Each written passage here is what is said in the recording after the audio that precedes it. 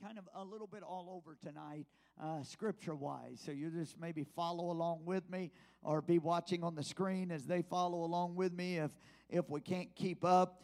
I'm going to talk to you. I'm going to begin a process tonight that just for a few weeks we may be talking about this concept. I want to talk about some words that precede revival. That if we really want a revival, if we really want an awakening, if we really want to live in the fullness of all that God has for us, we're gonna study some concepts, some words that precede revival. And these are going to be very important. These are some doctrinal words that I think it's important that we understand. And so we're going to be doing that together, and I'm going to start off tonight. And so tonight we're going to talk about a word that's not the most popular word in our vocabulary of our world today, and probably not even the most popular word in the vocabulary of the church today, but I think it's a very important word that we're going to be talking about. And so if you want to turn in your Bibles with me, go to Genesis chapter number 4. Genesis chapter number 4. And let's just begin reading at verse number 1. And we're going to read down a few verses. And then I'm going to move you to a couple of other scriptures. So let's start Genesis chapter 4, verse number 1. It says, "Now Adam knew Eve, his wife, and she conceived and bore Cain, and said, I have acquired a man from the Lord. And then she bore again, and this time his brother Abel. Now Abel was a keeper of sheep, but Cain was a tiller of the ground. And in the process of time, it came to pass that Cain brought an offering of the fruit of the ground to the Lord.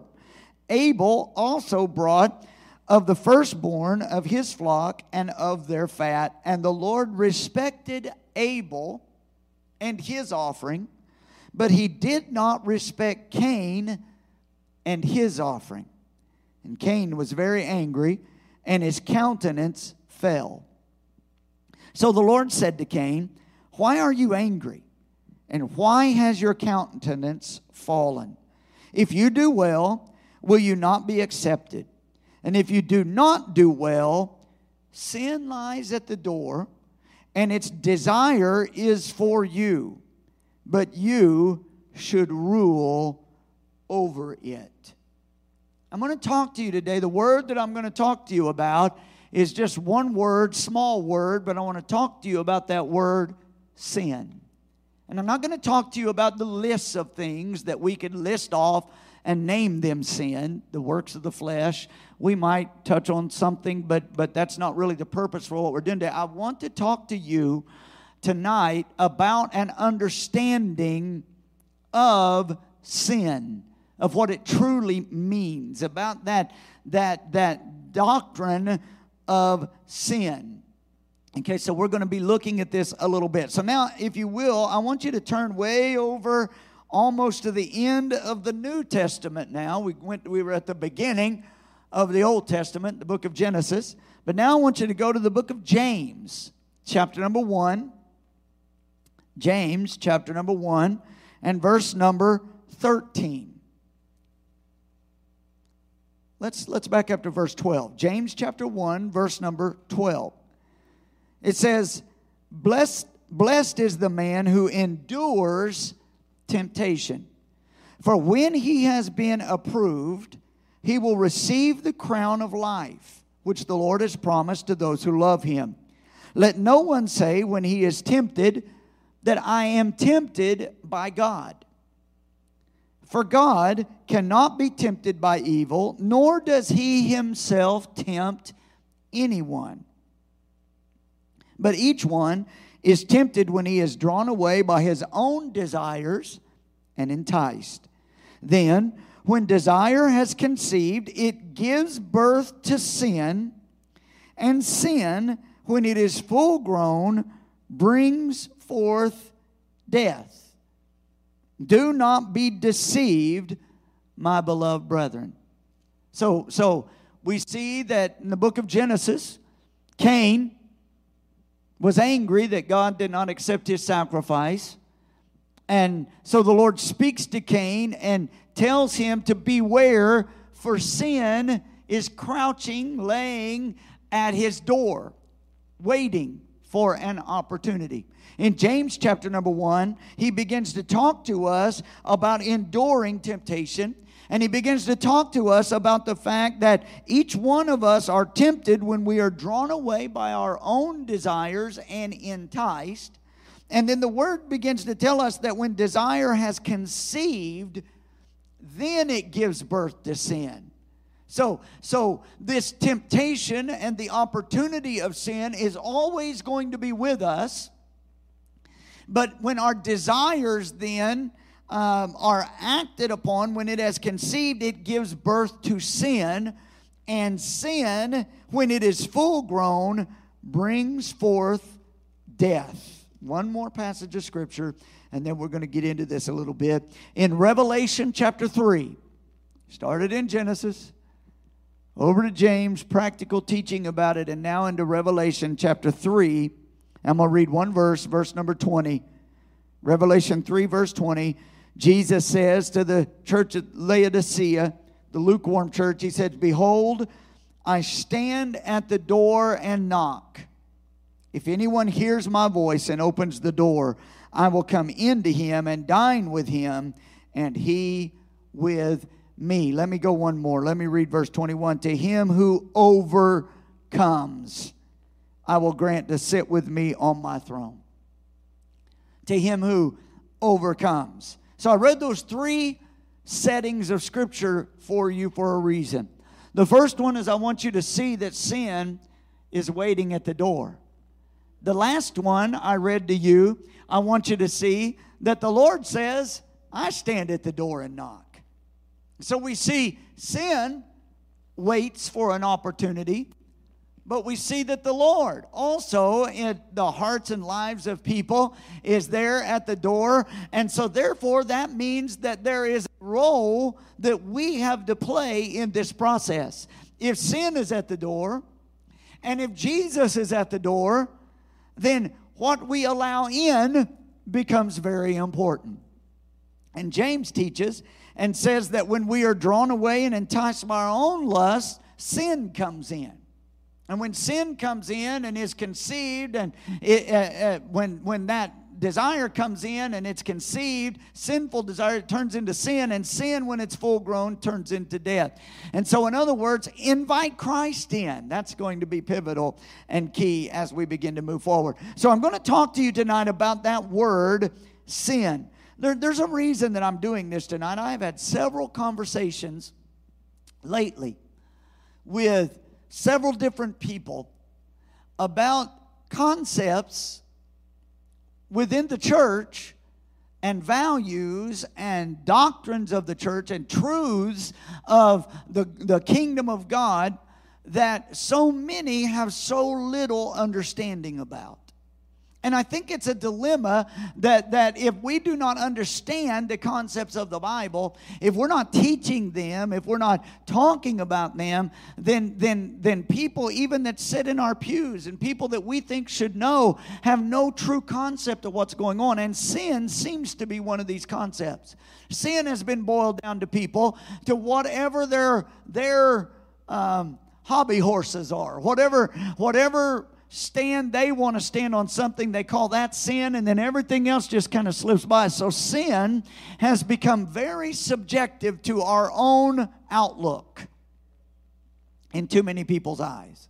So in other words, what I'm trying to say is we consider sin, and when we consider sin, most often we think about actions or activities that we would call sin. Now, sometimes those are things in the Bible. Sometimes those are things that are extra beyond the Bible. Sometimes those are just things that we determine whether we think they're sin because of if we feel they're wrong or not, or if somebody we like is caught up in it, then surely that can't be sin. And so we don't have a well-rounded understanding of this concept.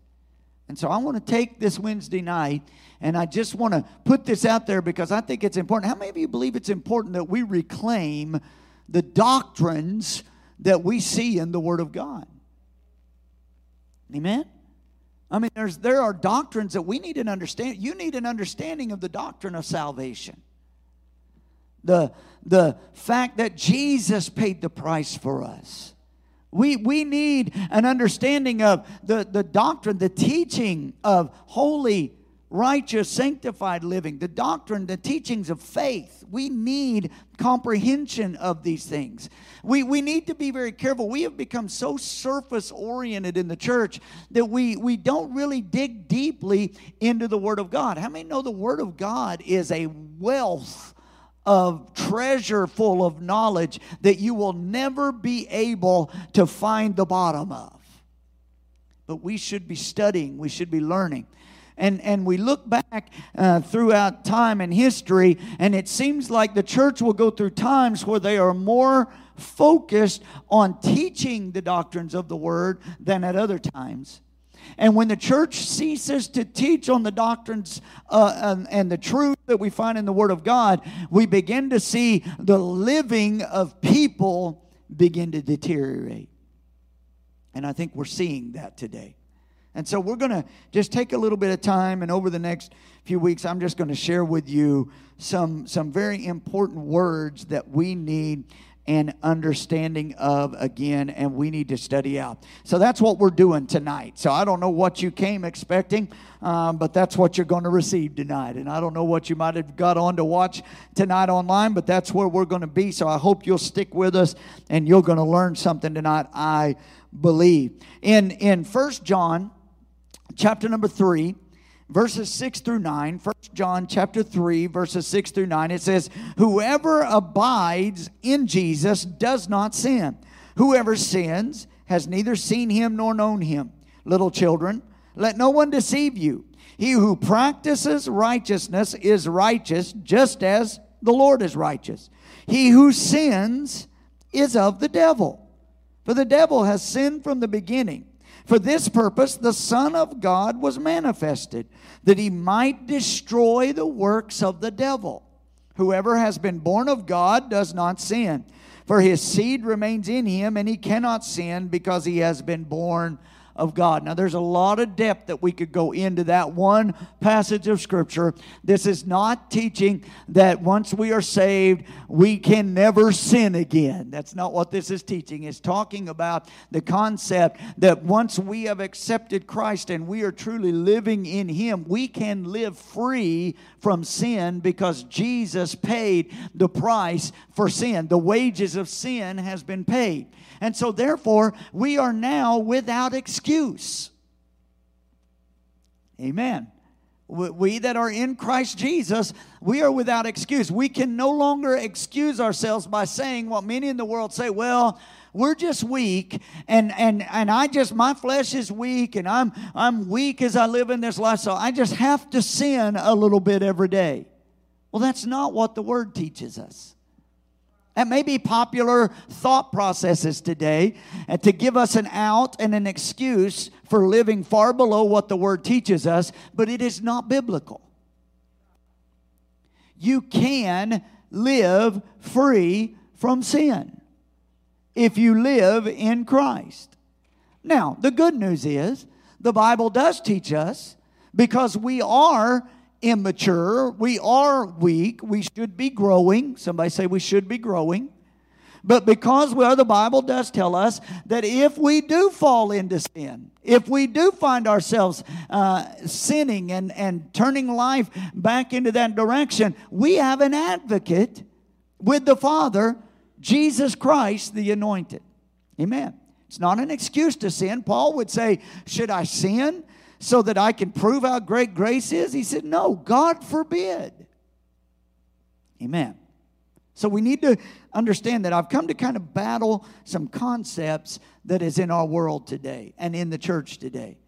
Here's some things I want you to think about. Sin is not unavoidable. Hear me. Sin is not unavoidable. That means you can avoid sinful practice. Amen. there's choice involved in this. You can play the weak flesh card all you want. How many of you have children?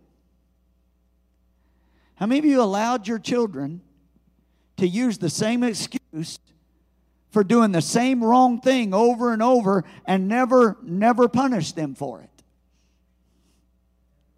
Amen? How many of you did? Well, after so many times, how long can you hear the same excuse for doing the same thing before you said, that's unacceptable? Amen. Are y'all still out there? But that's how we want the Lord to look at us. Well, that's the sign of drastic immaturity. That's the sign of living far below what is expected of us. And so don't fall into that trap. Sin is not unavoidable. It is avoidable, but it takes awareness and some perception and some willingness to avoid it. Amen. Nobody throws you down and makes you watch those things that are going to tempt you.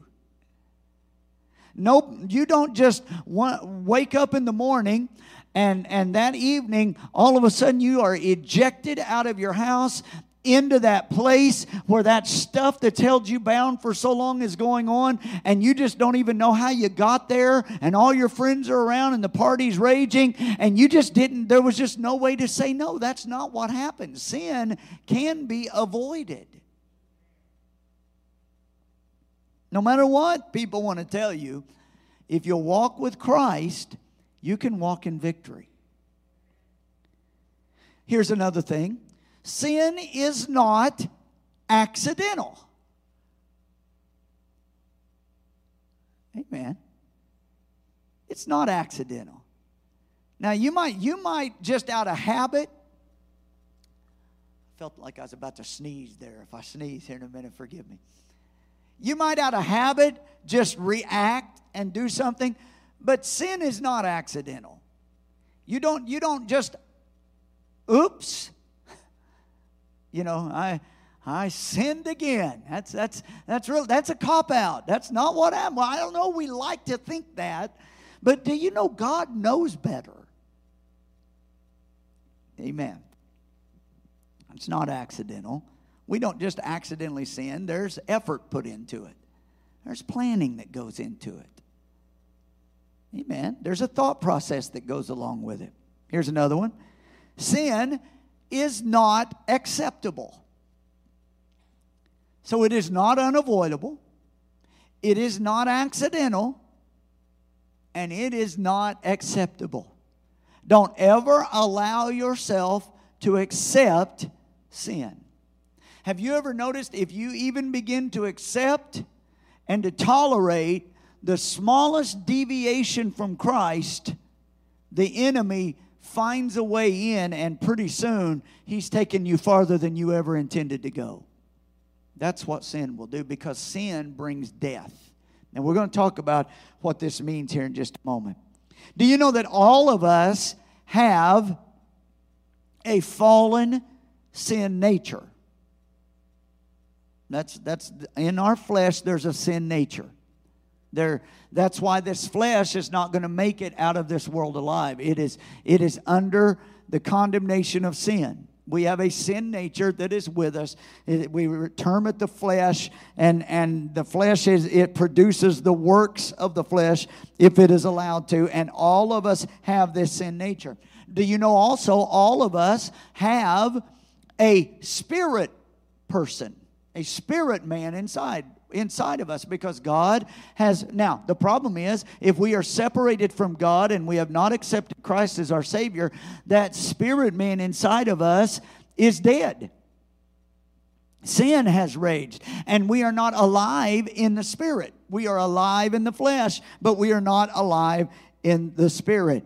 And all of us have been made a living soul. And that soul portion of our body, we have a mind, we have a will, we have a free will, we have a mind, and we have emotions. And it is there that awareness resides, and it is there that by faith that comes to us, we can choose Jesus. And when we choose Jesus, the spirit man springs to life. We are reunited with the Father, and Christ now lives in us, and we have life. If we reject Christ, then the flesh, the sin nature is dominant, and our will and our desire is turned that way. So our choice becomes very prominent. Amen. So, I'm going to look at some terms for sin tonight, and I want to define this a little bit better for us. We're going to look at some terms that you can study after some theologians. I've looked at different ones. Peter Enns with the Moody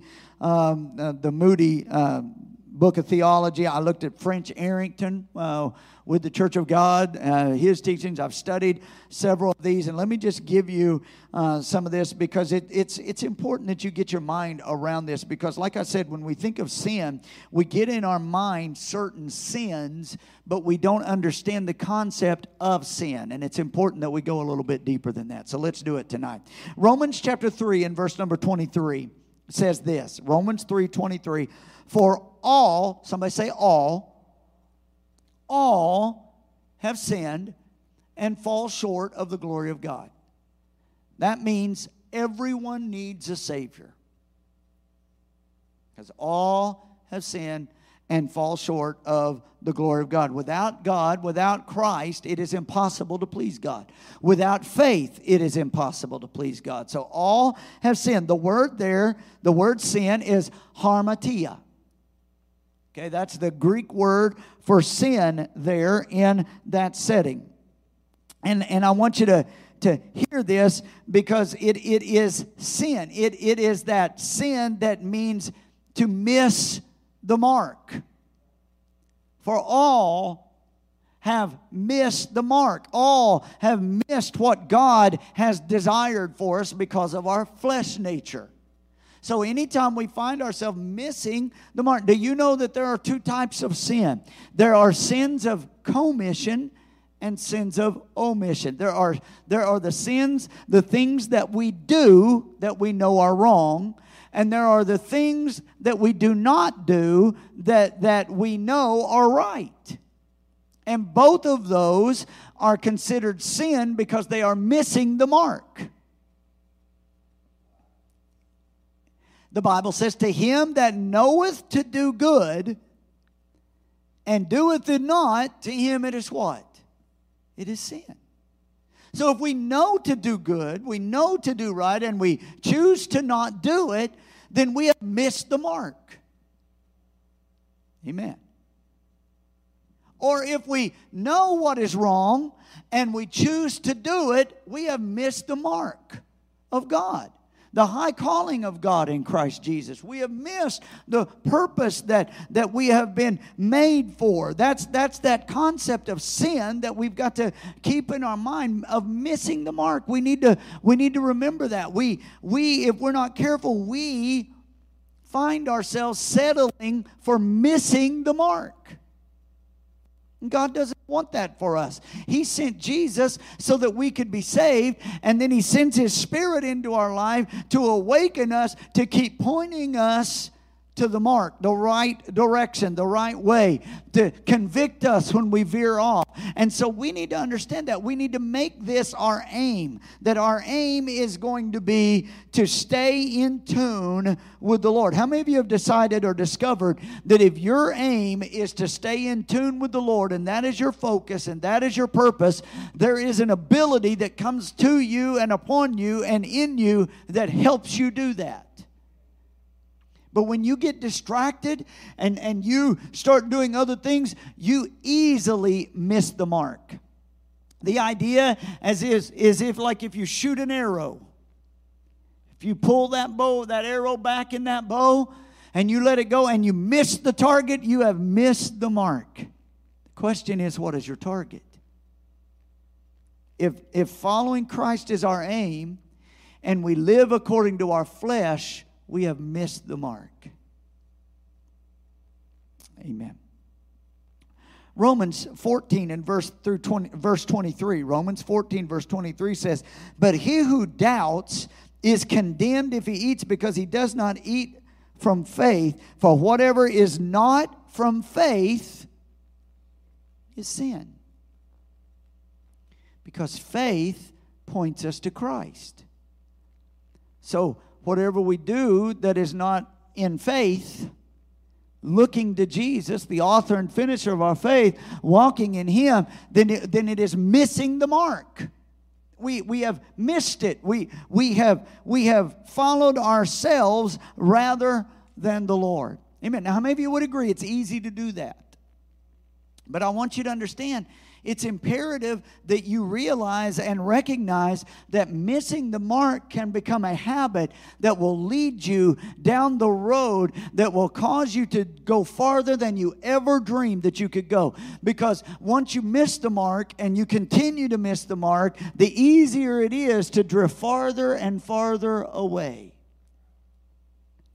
Amen. And so many times we find ourselves doing this. Okay, the second word that we're going to look at in this is found in Romans chapter number 4. If you want to turn there with me, Romans chapter number 4 and verse number 15. Romans 4 verse 15. I'm just trying to take my time and just teach this a little bit tonight. Here's Romans 4:15. "Because the law brings about wrath, for where there is no law, then there is no transgression. But sin is also a transgression of the law."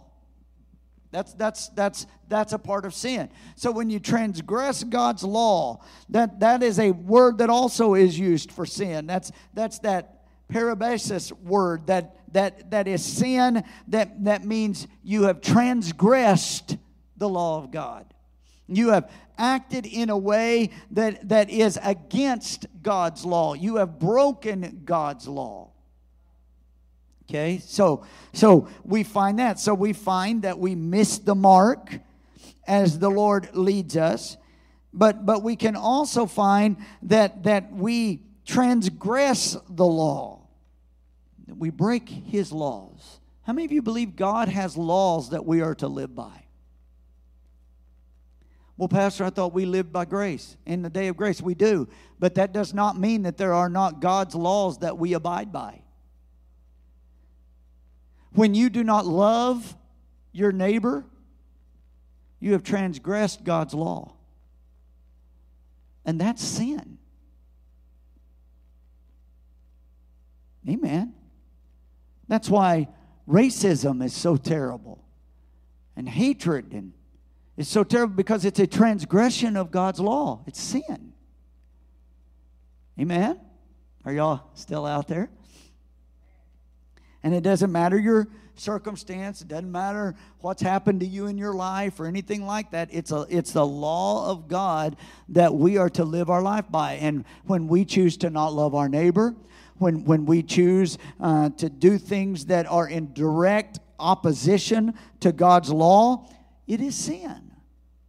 And I know we don't like to hear that, and we don't like those boundaries, but boundaries are there for a reason.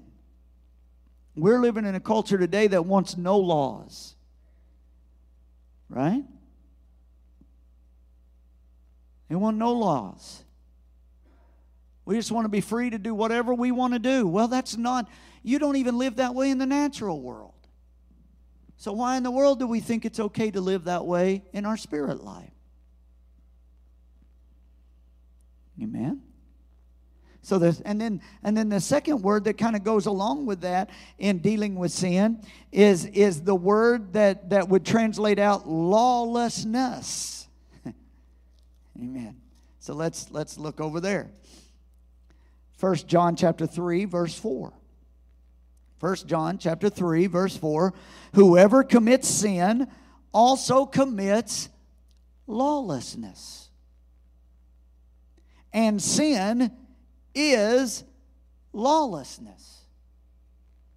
So to desire to live life lawless is sinful.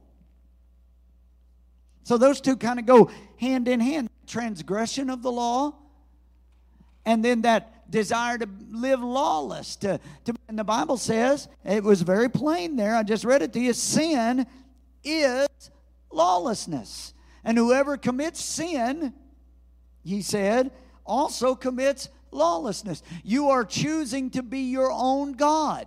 How many believe we have a culture that these two words, that fits them perfectly? They have no care about transgressing God's law, and they want to live lawless. They want to live without the ramifications of what God has taught.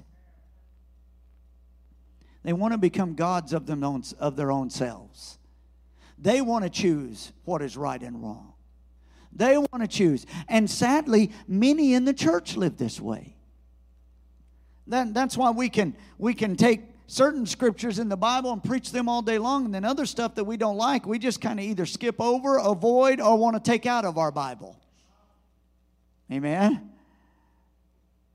Because that lawless nature, we're individuals. I should be able to choose what I want. Well, if it's not affecting anybody else, then it's no one's business.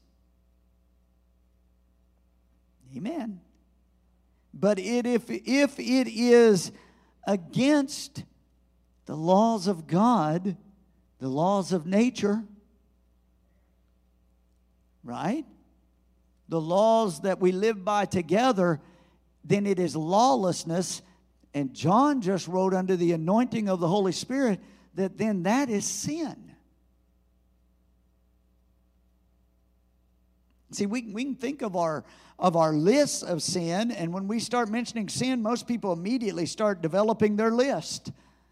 Well, this is sin and that is sin, but probably nobody put down, well, just not wanting to live according to God's law, to live lawless. No, we want all the other labels so we can define those things a little easier. Titus chapter 2 verse 14 says, not giving heed to Jewish fables and commandments of men who turn from the truth. To the pure all things are pure, but to those who are defiled and unbelieving nothing is pure. They turn from the truth. God's laws are true. God tells us to live ways for a reason. Do you know they have even proven, and we don't live under the old covenant and the old law, and so therefore we don't live by all the strict dietary results, but do you know that it is proven that most of those dietary laws that God gave were for their own benefit? They would be healthier.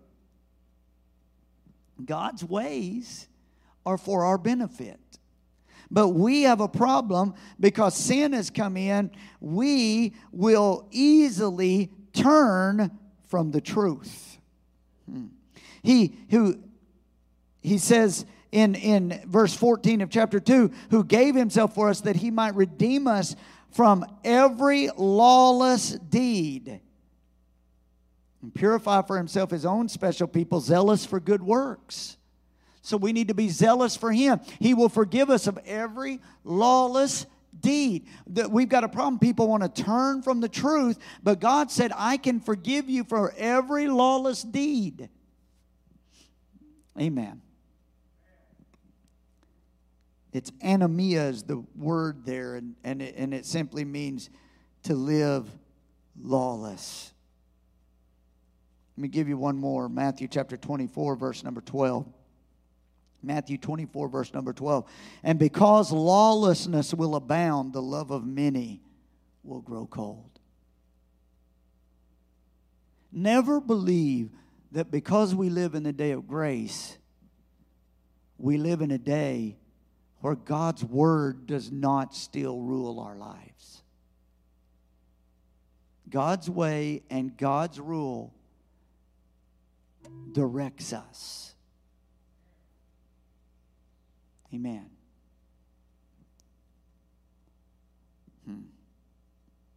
Let's press on just a little bit more. Romans chapter 1 and verse 18. Romans chapter number 1 and verse 18. And this passage of Scripture is very familiar because it's going to go into a whole list of things that we consider sin. But Romans 1:18 says, "For the wrath of God is revealed from heaven against all ungodliness and unrighteousness of man who suppress the truth in unrighteousness." Another word that Scripture will use as you move forward talking about sin will be the concept of ungodliness.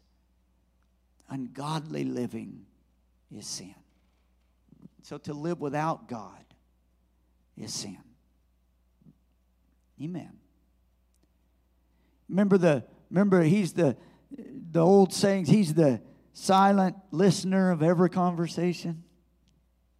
He's always there. To live as if God is not with you causes people to live in ungodliness. So, with those terminologies of sin, we begin to realize sin then is missing the mark. So, not pressing forward. Sin is when we transgress God's ways. We determine we're just going to trample on God's word and God's ways. Or it's being lawless, just trying to live without God's word and thinking we can do better on our own. And it is choosing to live without God. These all are considered sin, according to the Word of God. And so we find the Word teaches us sin is rebellion. Amen? Rebellion. The Bible talks about witchcraft. It's a sin of rebellion. And rebellion is that sin of witchcraft. It is sinful to be rebellious. Sin is as idolatry. You're putting something else in front of God. Sin is immorality and sensuality. No, we need that today. We need to understand immorality should not be winked at, laughed at, or accepted in godly culture. Amen? Immorality and sensuality. We live in a world today that they sell everything from toothpaste to car tires and tractors based on sex. We live in an immoral world. We live in a world of immorality and sensuality, and it is a sinful place. Sin is as pride and self-centeredness. Now I'm going to sum all this up for you, and we'll kind of talk about why I'm sharing this in just a moment. Sin is unbelief, not believing in Christ and what He accomplished. Sin is injustice and a lack of love for others. All of these develop and attribute to lives of sin. How many believe that if we're going to truly have revival, if we're going to truly be awakened to what God has for us, we need to deal with this sin problem? We need to deal with self-centeredness. We need to deal with our pride, with our lack of love, with our willingness to penchant for injustice. We need to deal with our unbelief and immorality and sensuality. We need to deal with idolatry, where things are put in the place of God. We need to deal with our rebellious mindsets and attitudes. We need to ask ourselves, am I going to settle for missing the mark that God has for me, that Christ calls me to, the things He asked me to do that I'm not going to do? We need to ask ourselves, am I transgressing God's laws, God's ways? Am I living lawless, like God's laws have no bearing over my life? Am I living in a way that God is not welcome in areas of my life? We're in summertime. I've heard people say, when you go on vacation, you don't have to worry about living godly on vacation. You better. You don't leave, when you drive out of town going somewhere, you don't leave God in whatever town you've left. He's there with you. Amen? So it's important that we recognize this, that we deal with this, that we get beyond our list of things we've called sin, and we understand what the Bible calls sin. Because if we want an awakening, if we want a revival that's going to shake us to our core and shake nations and shake our city and shake our communities, then we've got to understand that we need to give everything in our life to the Lord. We need to let Him evaluate our lives completely to ensure. See, if we will understand what the Bible teaches about sin, we will be far less judgmental on everybody else. Because it's real easy to see the toothpick in your brother or sister's eye and miss the big old oak tree in your own eye. Amen. Because, well, after all, I see the works of the flesh in their life. But what about your pride and self-centeredness? Well, I see the stuff that they're doing and the things that they're involved in. Well, what about your unbelief? See, if we want revival, we've got to deal here. Judgment will begin in the house of the Lord. We got to make sure that we are free, that we are living in Christ. Because as I read to you earlier in James, he tells us, or in 1 John, he told us that if we will live in Christ, we will live outside of sin. We will live in freedom. We will live in the Lord. And do you know God's given provision for sin? Here's what the Bible teaches. Here's the provision for sin. He has given the Son of God, sacrificial lamb, who shed His blood, who paid the price for the sin of mankind. Not only that, He has given us the Word of God. That we can use this Word of God as a weapon against the sinful nature that is alive in this world. We can make the flesh submit into this Word. When you're struggling with your flesh, don't just write it off and say, well, I'm just weak. Take your flesh to this Word. Amen? Do you know your flesh? Was it the Wizard of Oz that had the witch that melted? Do you know that's about how your flesh will act? When you submit it to reading and studying the Word of God. Your flesh will act like that wicked witch that just, I'm melting, I can't handle this, because your flesh doesn't want to have the Word of God. But you need to set your flesh down, and you need to read it, and you need to submit your flesh to God's Word, and you need to study it out, because it's there you'll find life. God gave His Son to die for sin, and He gave His Word to show us the way to live in the life Jesus brought us. And not only that, then we have the intercession of Christ. Hebrews chapter 7 tells us, Jesus said in His Word that Jesus ever lives to make intercession for us. How many know if He's praying for us, we've got some pretty strong forces on our side? Amen? And not only do we have the Son of God that paid the price, the Word of God to show us the way, the intercession of Christ to strengthen us on the journey, but then we have the indwelling of the Holy Spirit to empower us and to point us at all times to Jesus. We have no reason to live in the failure of sin when we have accepted Jesus, because we have all things that pertain unto life and godliness that has been given to us. And if we want revival, we have to deal with this. And we have to evaluate our own lives. And there's one more that I want to tell you that we have been given. One more thing that is vitally important that we leave out of this process. But here it is. We have the accountability, the leadership, and the relationships of the body of Christ. All of these are guards against living lives of sin. How many know we don't notice that last one as much? But do you know the church is a gift from God for your life and mine? Because it is in the body that we are connected to that we have accountability. Amen.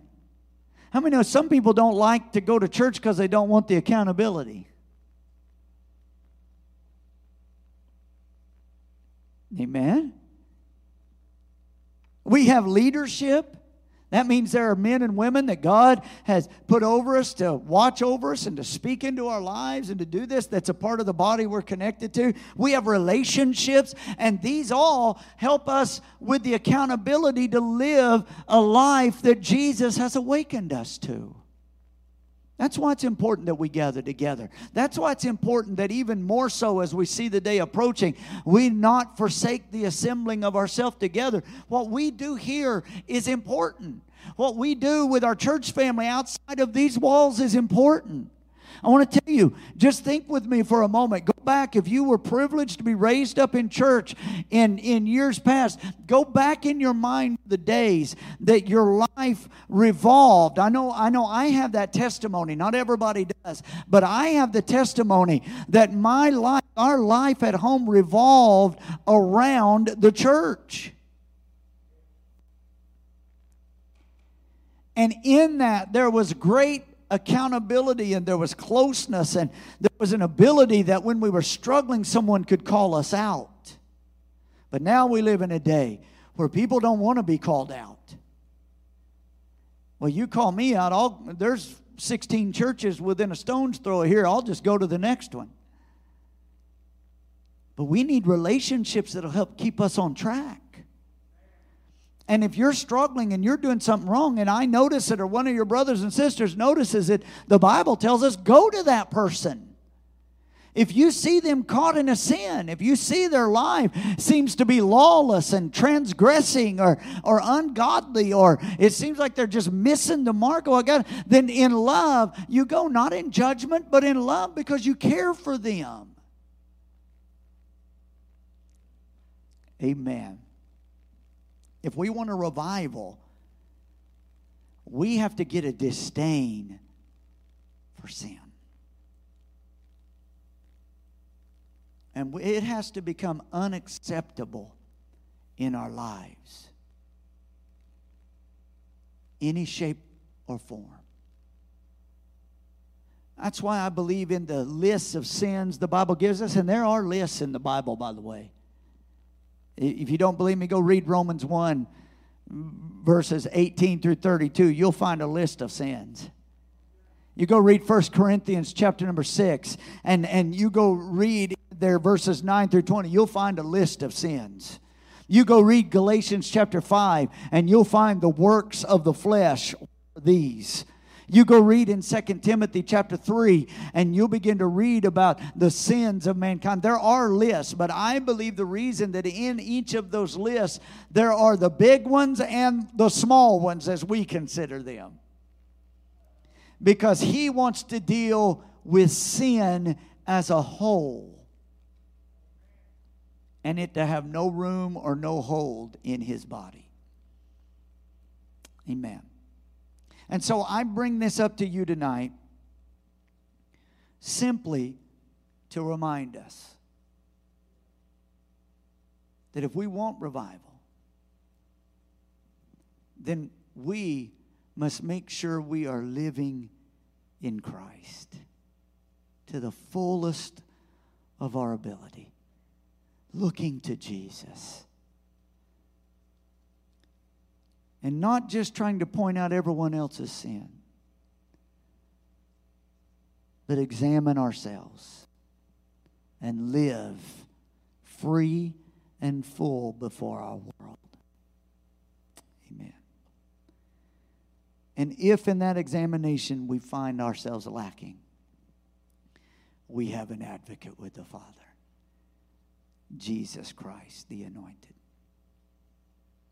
Stand to your feet with me tonight. So, missing the mark becomes unacceptable to us. knowing to do good and doing it not. Trampling on God's law to get our own way becomes unacceptable. Living lawless, becoming gods unto ourselves, becomes unacceptable. And living ungodly lifestyles becomes unacceptable to us. Amen. Because we want the fullness of Christ in our lives.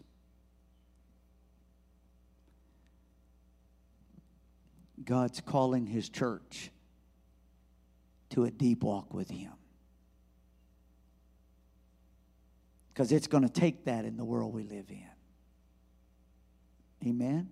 How many of you would agree with me and you would say, Pastor, I agree, sin is laying at the door, waiting for any opportunity to find access. So we must be aware. And we must stay in Christ. Let's pray. Father, we love you tonight. We just come to you asking you to take us deeper. Examine our lives. Lord, we desire a move of your Spirit. We desire in this dark moment of life in our world, we desire to be of the light shining brightly. Father, we want your Son, our Savior, to be our all in all, to shine brightly through us, to transform us completely. And so we bring ourselves consistently before your word, consistently in the Spirit, consistently communicating with you through Christ, consistently connected with our church family, so that we can live free, full, and walk in your favor and shine a bright light to our world.